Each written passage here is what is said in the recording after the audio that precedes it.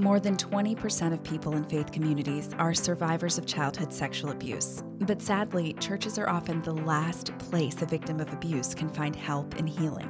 I'm Kelly Downing, and my dream is a church where survivors like me and so many others can feel safe, be heard, and find healing. Until that happens, this is Survivor Sanctuary, a podcast for survivors of sexual abuse who are navigating the road to healing, and for anyone who wants to be a part of the major heart renovation the church needs so that our faith communities can truly become sanctuaries for survivors. Welcome to another episode of Survivor Sanctuary. I'm Kelly, your host, ready to dive in to episode 47 of the podcast.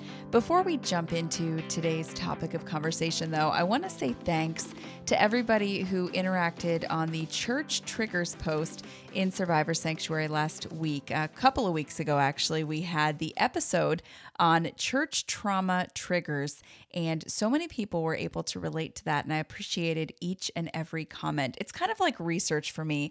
I love to see what other survivors of sexual abuse say about how they deal with specific topics related to sexual abuse, or how they deal with things like church trauma triggers.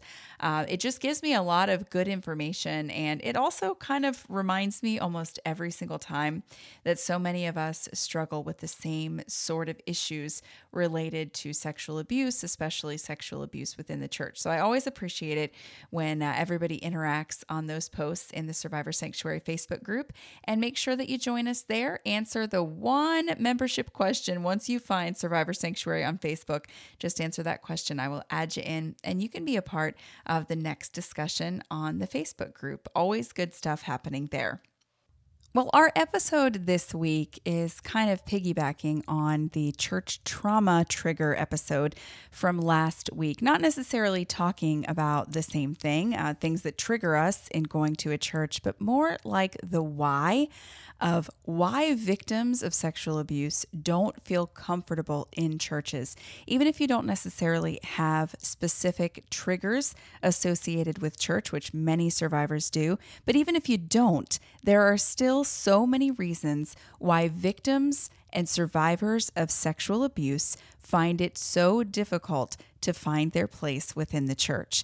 And one of the reasons this is on my mind is because in this past week, it's just been pretty much magnified with some of the new news that has come out related to a prominent Christian celebrity, we'll call him. I'm just going to talk about who he is because maybe you've seen the articles, maybe you haven't. But Ravi Zacharias, he passed away in May. But before he passed away, there was a pretty big scandal that Ravi was involved with. And I'm not going to get into the details of the scandal. Essentially, though, he groomed and had a sexual relationship with a married woman over the course of many months. And when all of this came out and was exposed, instead of repenting for what he did, he instead blamed it pretty much entirely on the person that he victimized and refused to accept responsibility. Essentially made up a story that like she was throwing herself at him and that he didn't do anything wrong.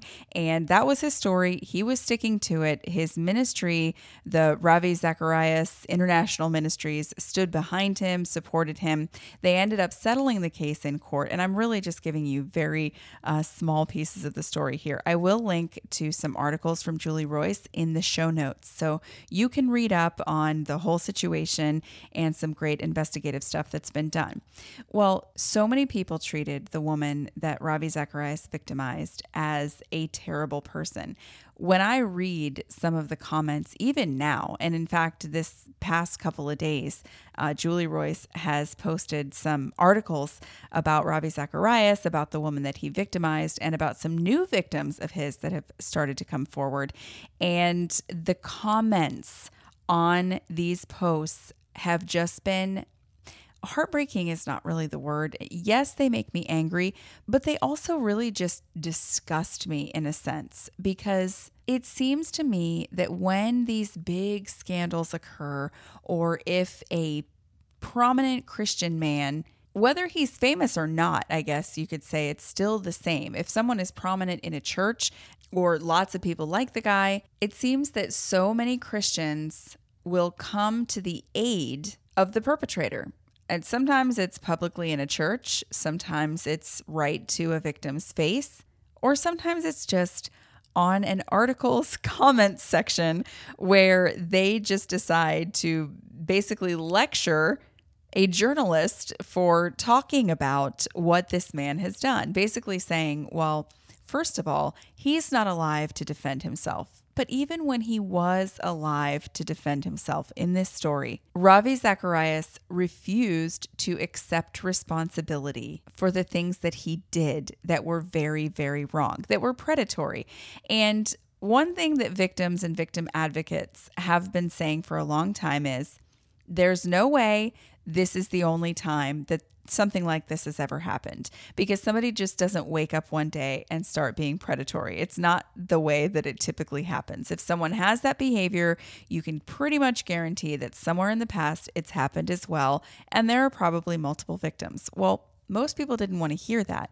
But now, months after his death, people have started to come forward in these spas that were essentially massage parlors that Ravi Zacharias owned. Like, I didn't have any idea that he owned spas. Like, that's a little bit of a departure from his like Christian persona. Not that there's anything wrong with spas, but it's just kind of interesting. Like, he's this big apologetics, like Christian guru guy, and on the side, he owns spas. Okay, nothing wrong with that, except that employees from these spas are starting to come forward and say that he sexually assaulted them, molested them, sexually harassed them. A lot of different stuff is starting to come to light. So when this story is shared on social media and shared out there in the news, what I'm seeing over and over and over again are people who are going into the comment sections and basically berating anybody who wants to talk about it, saying, this man's not alive to defend himself. He was a good person. We don't know. And because he's not here to defend himself, we have no right to say anything about anything. And even when he was alive, these same people came to his defense over and over and over again. Like, we don't believe this woman. We don't care what she says. We don't care that there's email evidence, that there are phone records, that there's all this evidence that points to, yes, he was in this relationship. And because of his position of authority, because of who he was and who she was, he was grooming her and his behavior was predatory. I'm not here to tell you what I think about the condition of Ravi Zacharias' heart, whether I think that he was a wolf in sheep's clothing, whether I think that his entire ministry was a fraud. That's not what I'm talking about. What I am talking about are the accusations that were made against him with evidence. And when that evidence and those accusations were placed into the public where other evangelical Christians could see them and read about them, the overwhelming response was, we don't believe this woman, or even if it did happen, are we going to let this one little thing tarnish his reputation because he did so much for God's kingdom? He's done so much for God's kingdom that we shouldn't even be talking about this. God has forgiven him, and we should also. I made a deal with myself, and I've broken it so many times, so I need to stop saying that I even made a deal. But I told myself at one point years ago, Kelly, if you want to stay sane in your life, you need to stop reading the comments on any Facebook post or Twitter post, any post where something is controversial, any article where it's a controversial position. Just read the article, decide what you think, and move on. But I get caught in it's like a death trap, man. It's this spiral down into nothingness where you start reading comments and people on the internet are not only super meat, they're crazy. And I know I can't help myself. I start reading comments. I think that part of me wants to be able to hope that people are good at their core and that people are going to believe the right thing because it's the right thing to believe. And then I get into the comments, and listen, I'm not saying that people can't have differing opinions. I'm all for healthy debate and reading other points of view. That's not really what I'm talking about. It's people who will read a story, weigh all the facts, and then decide that none of it matters. And all that matters is that you don't tarnish this wonderful man's reputation, that you don't speak poorly about someone who did so much for God's kingdom, that because he did something wonderful, that we can never talk about this potentially predatory behavior that there's a lot of evidence for, and that points to the type of wickedness that, according to the Bible, we are supposed to expose. We're to have nothing to do with the evil deeds of darkness. We are to expose them, like it's in Scripture. And unfortunately, when it comes to Christian leaders, I can't say with certainty the vast majority of Christians defend them, but the vast majority of Christians that I see online are defending predators. And then we want to know why survivors of sexual abuse don't feel comfortable in churches, why they don't feel like there's a place for them to belong in a body of believers. And I really think it's because so much of our theology favors perpetrators. It favors perpetrators over the people that they prey upon, to the point that it seems like victims of sexual abuse, victims of sexual assault, victims of inappropriate sexual behavior are viewed as the problem instead of perpetrators. We almost look at them with a kind of contempt. And when I say we, I mean churches in general and believers in general. And I hate to say that because that's not the way that it should be. But the way that we have been taught theology, the way that we have been taught to handle sexual abuse, sexual assault, predatory behavior, the way that we've been taught to deal with it is basically the most predator-friendly theology that exists. Think about it this way. When a scandal comes to light, if it's, you could use the Ravi Zacharias scandal, if you want to call it that. You could use that as an example. And you could also use just a person coming forward in a church and saying, hey, this Sunday school teacher, this youth leader, this pastor molested me when I was a child. You can use whatever scenario of victim and predator that you want to use. But when you look at it, what is the job of the victim in this scenario within the church, and what is the job of the perpetrator? And I think that there are literally jobs that are given to the victim and the perpetrator within the church. And when you see how unbalanced this list of jobs is for the two, it's insane.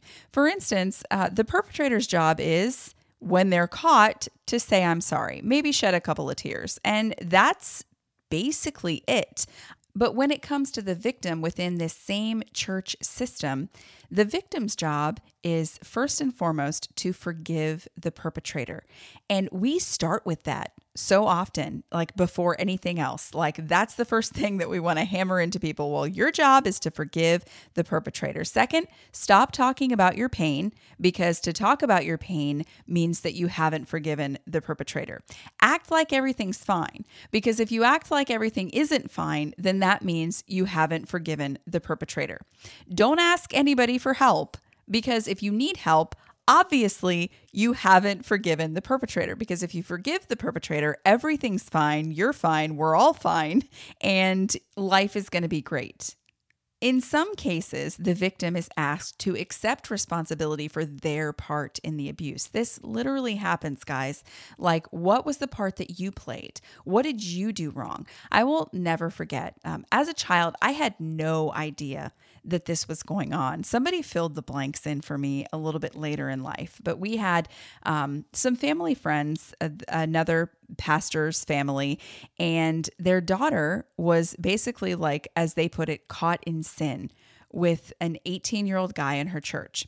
She was 12 years old when this happened. She was 12 years old when this 18-year-old started a sexual relationship with her. And when this abuse, because that's what it is when it's an 18-year-old and a 12-year-old, when this abuse came to light, her father, the pastor of the church, required her to stand in front of the church and be church disciplined for the part that she played in what they treated like it was just sexual impurity. 12 years old. And I remember thinking when I was younger, because of the way her family treated her, that this girl was just, she had loose morals and she just had, issues, and she just wanted to be this promiscuous girl, and they couldn't keep her under control. And the reason is because she was sexually abused when she was very young. And rather than getting her help for being sexually abused, her pastor father and the church leaders asked her to accept responsibility for participating in her abuse. So sometimes victims in churches are not only asked to forgive the perpetrator, to be silent about their pain, to act like everything's fine, to move on, to not ask for help. They're actually asked to accept responsibility for part of the abuse.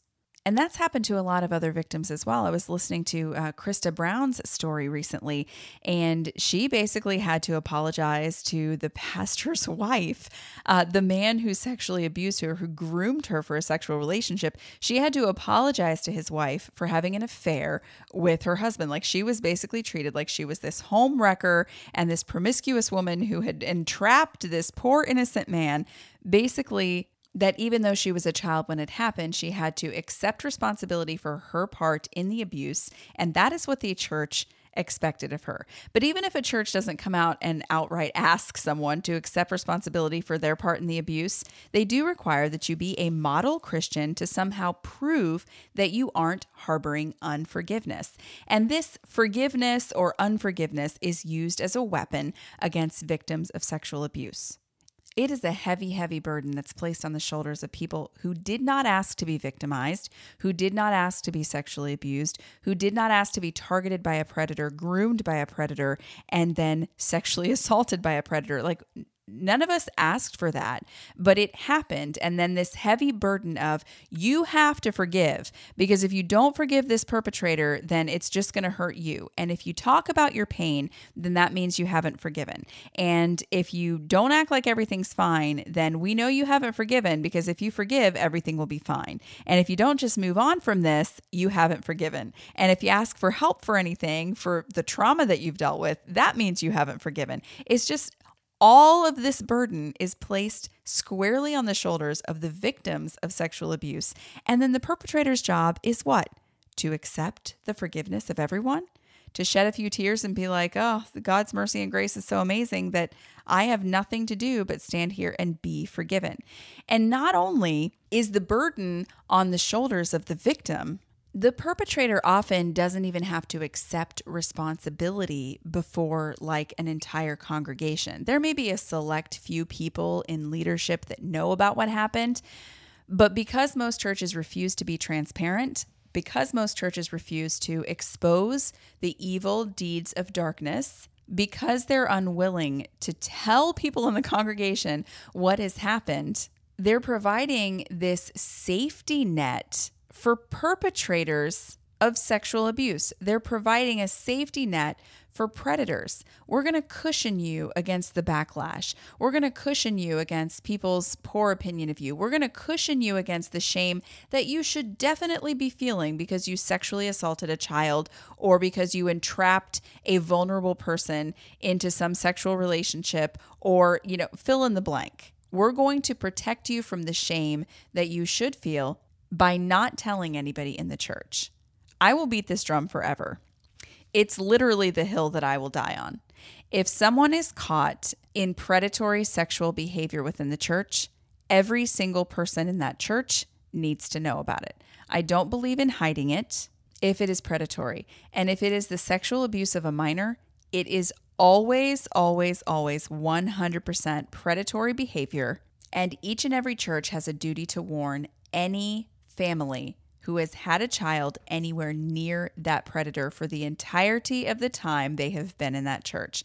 That's the hill I will die on, because I believe it so strongly. And it's one thing that the vast majority of churches will not do. We've talked about it multiple times here on Survivor Sanctuary. I've had guests that have said the same thing.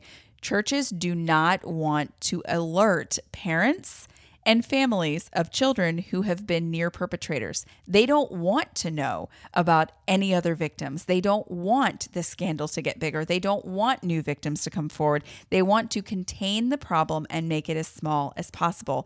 And honestly, I believe that is what is at the root of the bad theology that tells victims it's your job to forgive, it's your job to stop talking, it's your job to act like everything's okay, it's your job to not ask for help, and it's your job to move on. That's what's at the root of it. They need everybody to be quiet so that this scandal and this crisis can be contained. You can make it as small as possible, keep it from blowing up, and keep it from getting bigger. The problem is, the issue is as big as it is whether you reveal it to everyone or not. But by not revealing it, by not being open, and by not being transparent, you are harming victims. That is one of the main reasons that survivors cannot heal within the walls of the church, or that it's very, very difficult. I'm not saying it's impossible. I know that there are some churches who get things right. I know there are people who maybe you weren't abused within a church. Maybe you were abused by a family member or by somebody outside of the church, and you were able to go to church and just be like, this is a place where I can heal and I can just, hear scripture and sing songs and be around people who are loving and caring, and I can heal. I can become whole by being a part of this community. That's a different thing that we're talking about. But when someone is abused within the walls of the church, it becomes a lot harder to be able to heal within those same walls unless the church is doing a lot of things right. And I'm just going to be real.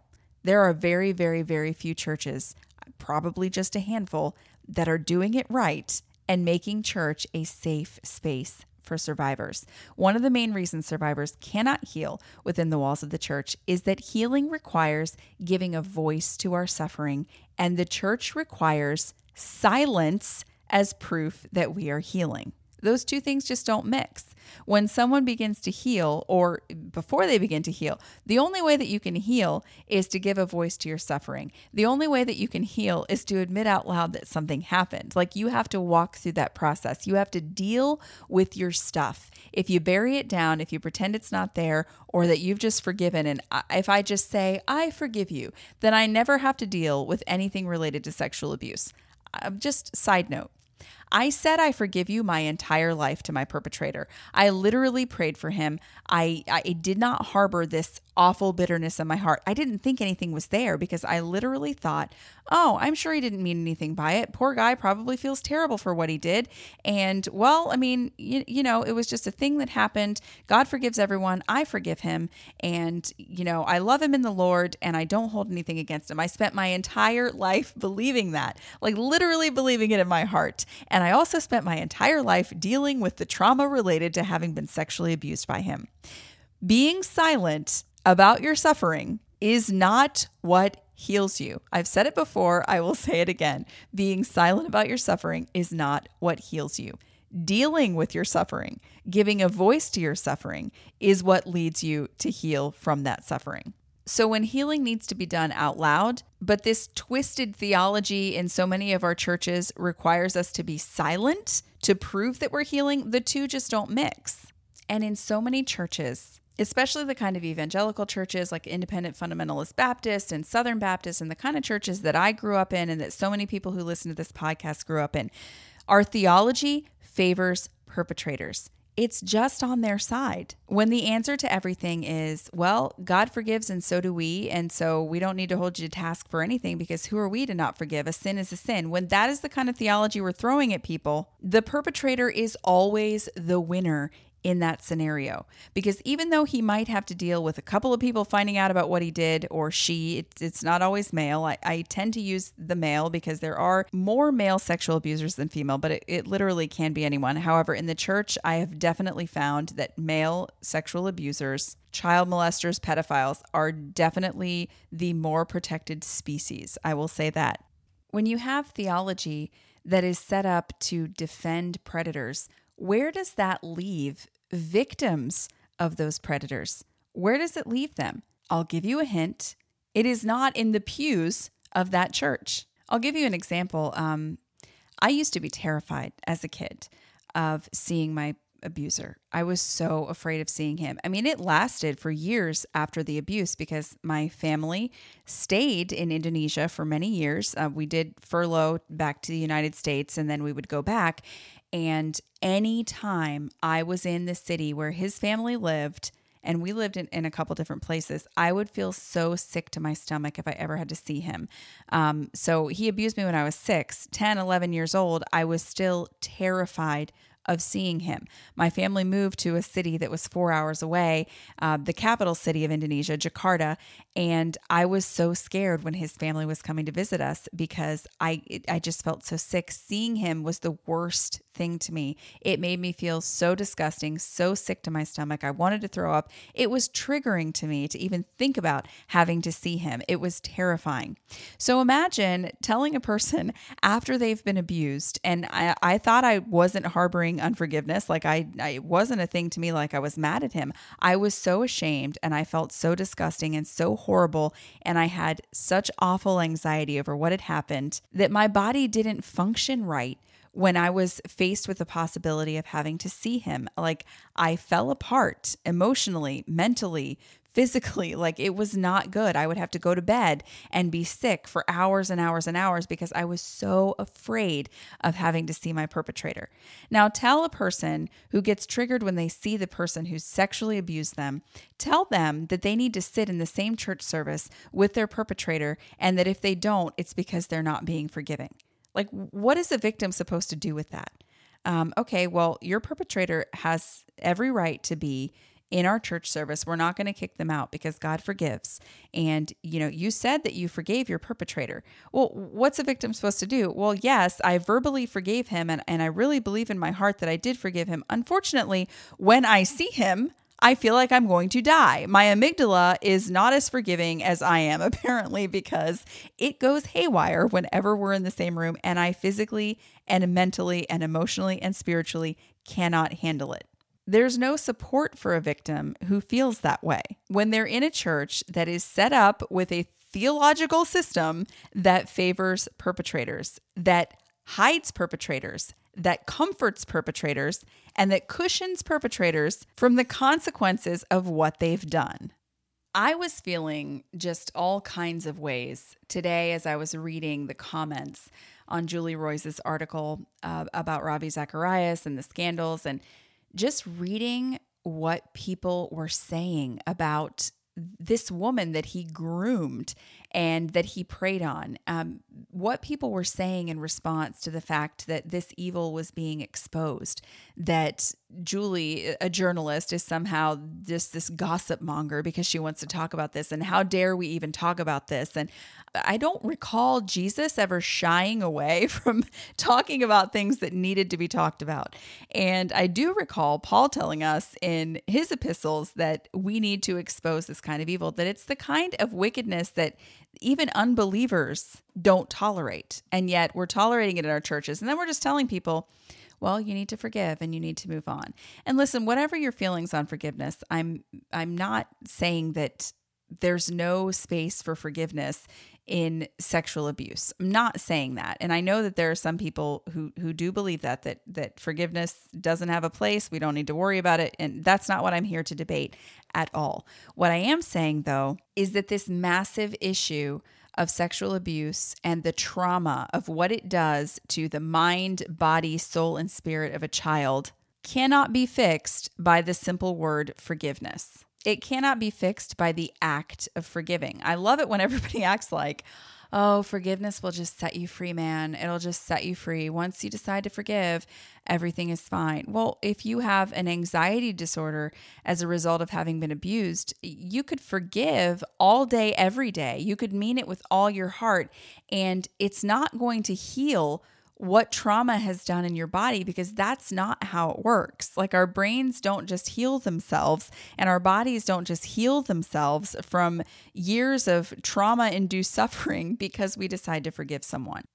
It's a very oversimplified view of God, view of the Bible, view of even forgiveness itself, when we act like that's the answer for everything. But that kind of theology that requires immediate forgiveness as proof that you're a good Christian damages victims and coddles perpetrators. And I don't think that victims of sexual abuse, survivors of sexual abuse, are ever going to feel safe in churches, or are ever going to be able to really find healing within the walls of a church until the theological stuff that we're messing up when it comes to predators is fixed. As long as, a sin is a sin, and everybody sins, and, I sin, I lust sometimes. So why does this guy who molested a child once, why does he have to suffer when nobody publicly shames me for my lust? As long as we believe things like that, our churches will coddle predators and alienate victims. A sin is not just a sin. If Joe and Sally in the choir give in to their lustful thoughts and feelings and have a passionate affair as two consenting adults, they're sinning against God and themselves. If an oppressor targets, grooms, and sexually abuses a child, they are sinning against God and that child. They have the potential to destroy the remainder of that child's life, to steal things from that child that they're never going to get back. And that child has no ability to consent. When a celebrity Christian grooms someone who is desperate for the love of a father, grooms them and preys on their deepest insecurities in order to satisfy their own lust, that's not an equal playing field, and they're sinning against that person. I honestly don't know what drives so many Christians to defend perpetrators of sexual abuse. I don't know. I've read some articles and some theories about why fundamentalists are more likely to disbelieve victims of sexual abuse, or why they're more likely to shun victims of sexual abuse. But honestly, I don't understand the why. Why does our theology favor perpetrators? Why do we teach these things to people, that a sin is a sin, that we just have to forgive and move on, and that's what God wants? Why do we teach that? Jesus himself didn't teach that. His warning to people who would harm little ones was scary. It wasn't if any one of you causes one of these little ones who believe in me to stumble, it would be better for you if you just asked for forgiveness, and a sin is a sin, and we'll forgive you. That wasn't what Jesus said. His warning was scary. It wasn't nice. It was very firm. It was very harsh. And instead of confronting perpetrators with that scripture, we spend all of our time explaining what Jesus might have actually meant instead of what he said. Apparently, so that we can welcome back perpetrators with open arms, forgive them, hug them, and bring them back into the fold so they can keep abusing other people. It's tiresome. It just is. It's very tiresome. And I really think that, honestly, I say it without much hope that that's what's going to happen, but I think that that's the only thing that can happen in order to make victims feel safe within the walls of the church. Is our crap theology is going to have to be dissected and fixed. Because until it's fixed, it leaves the victim with a heavy weight that there's no way they can carry. It just crushes them to the point where they can't stay there. And for the perpetrator, it's here's a feather on your shoulder, and wear this feather, know that we love you and we forgive you, and you're restored. We've got to stop treating victims like they're the problem. We've got to stop treating victims like the burden of proof is on them, the burden of forgiveness is on them, the burden of pretty much the entire world is on them. Where's the support? Where is it? Do yourselves a favor. Don't read the comments section on the articles that I'm going to be linking in the show notes to Julie Royce's articles on Ravi Zacharias. If you're like me and comments upset you, you might just want to steer clear. Or if you want to know what I'm talking about, go ahead and read them. There were some encouraging comments of people who were, glad the story is being brought to light and, appreciate the work that Julie's doing. And then the comments from people, I want to call them misguided, but sometimes it's just hateful. It's just hateful that despite an ever-growing mountain of evidence, we just refuse to believe what's right in front of our faces because we liked how someone spoke. That's really what it boils down to. I like how this person spoke.